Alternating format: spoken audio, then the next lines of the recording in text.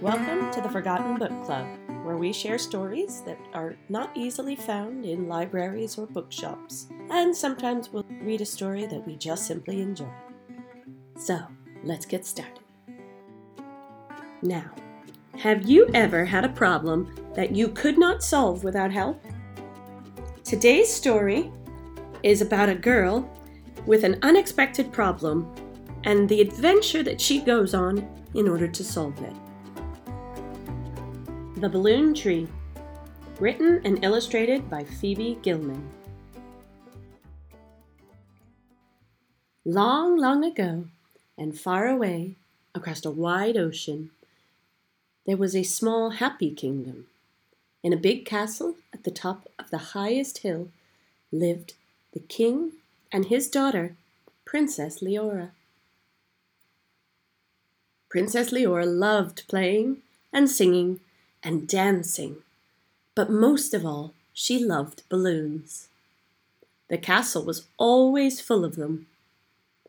Then, one day, messengers came with an invitation for the king. His Majesty, the great King of Colunia, invites your Majesty to a royal tournament. Please bring your bravest knights. Can I come too? Princess Leora asked. I'm sorry, said her father. Not this time, but I won't be gone long, and your uncle will look after things here. I want you to help him.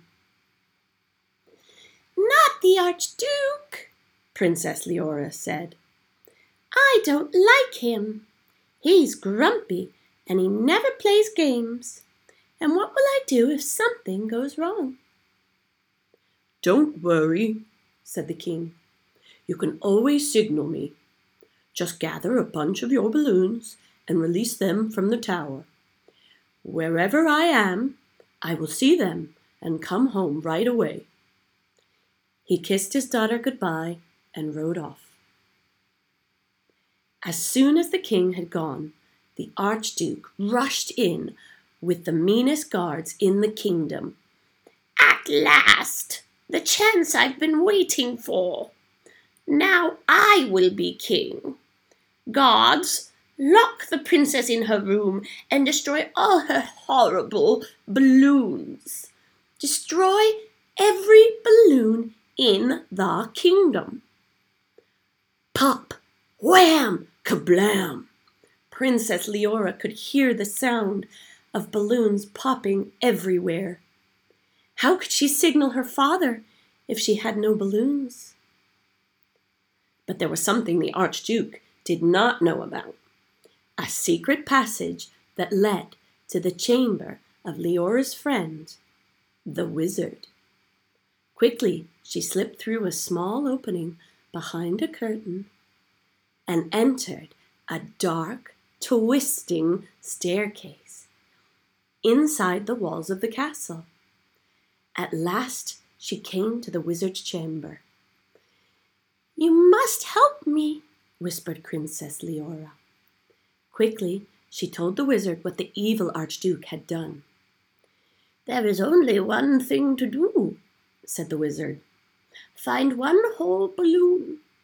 Before the next sunrise, plant it under the tree that grows in the courtyard and say these magic words. Moon balloon, tickle the tree. 4 balloons, more balloons, blossom for me.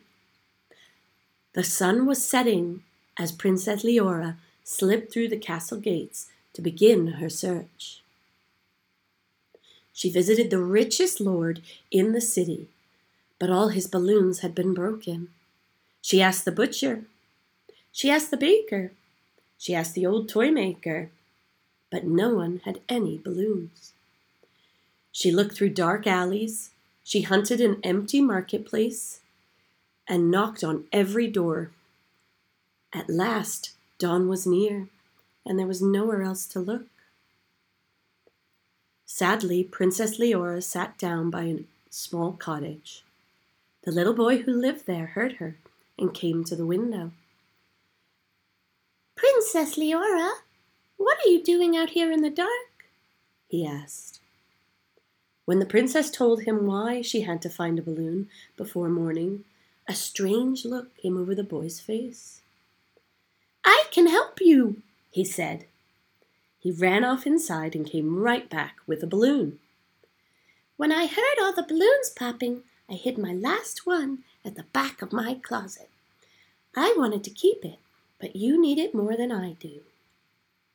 Princess Leora thanked the boy and ran back through the empty marketplace, past the stores of the butcher and the baker and the old toy maker, past the rich lord's house, and through the castle gates.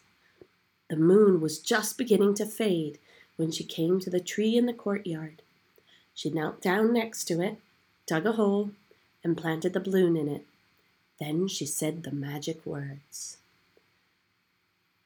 "Moon balloon, tickle the tree.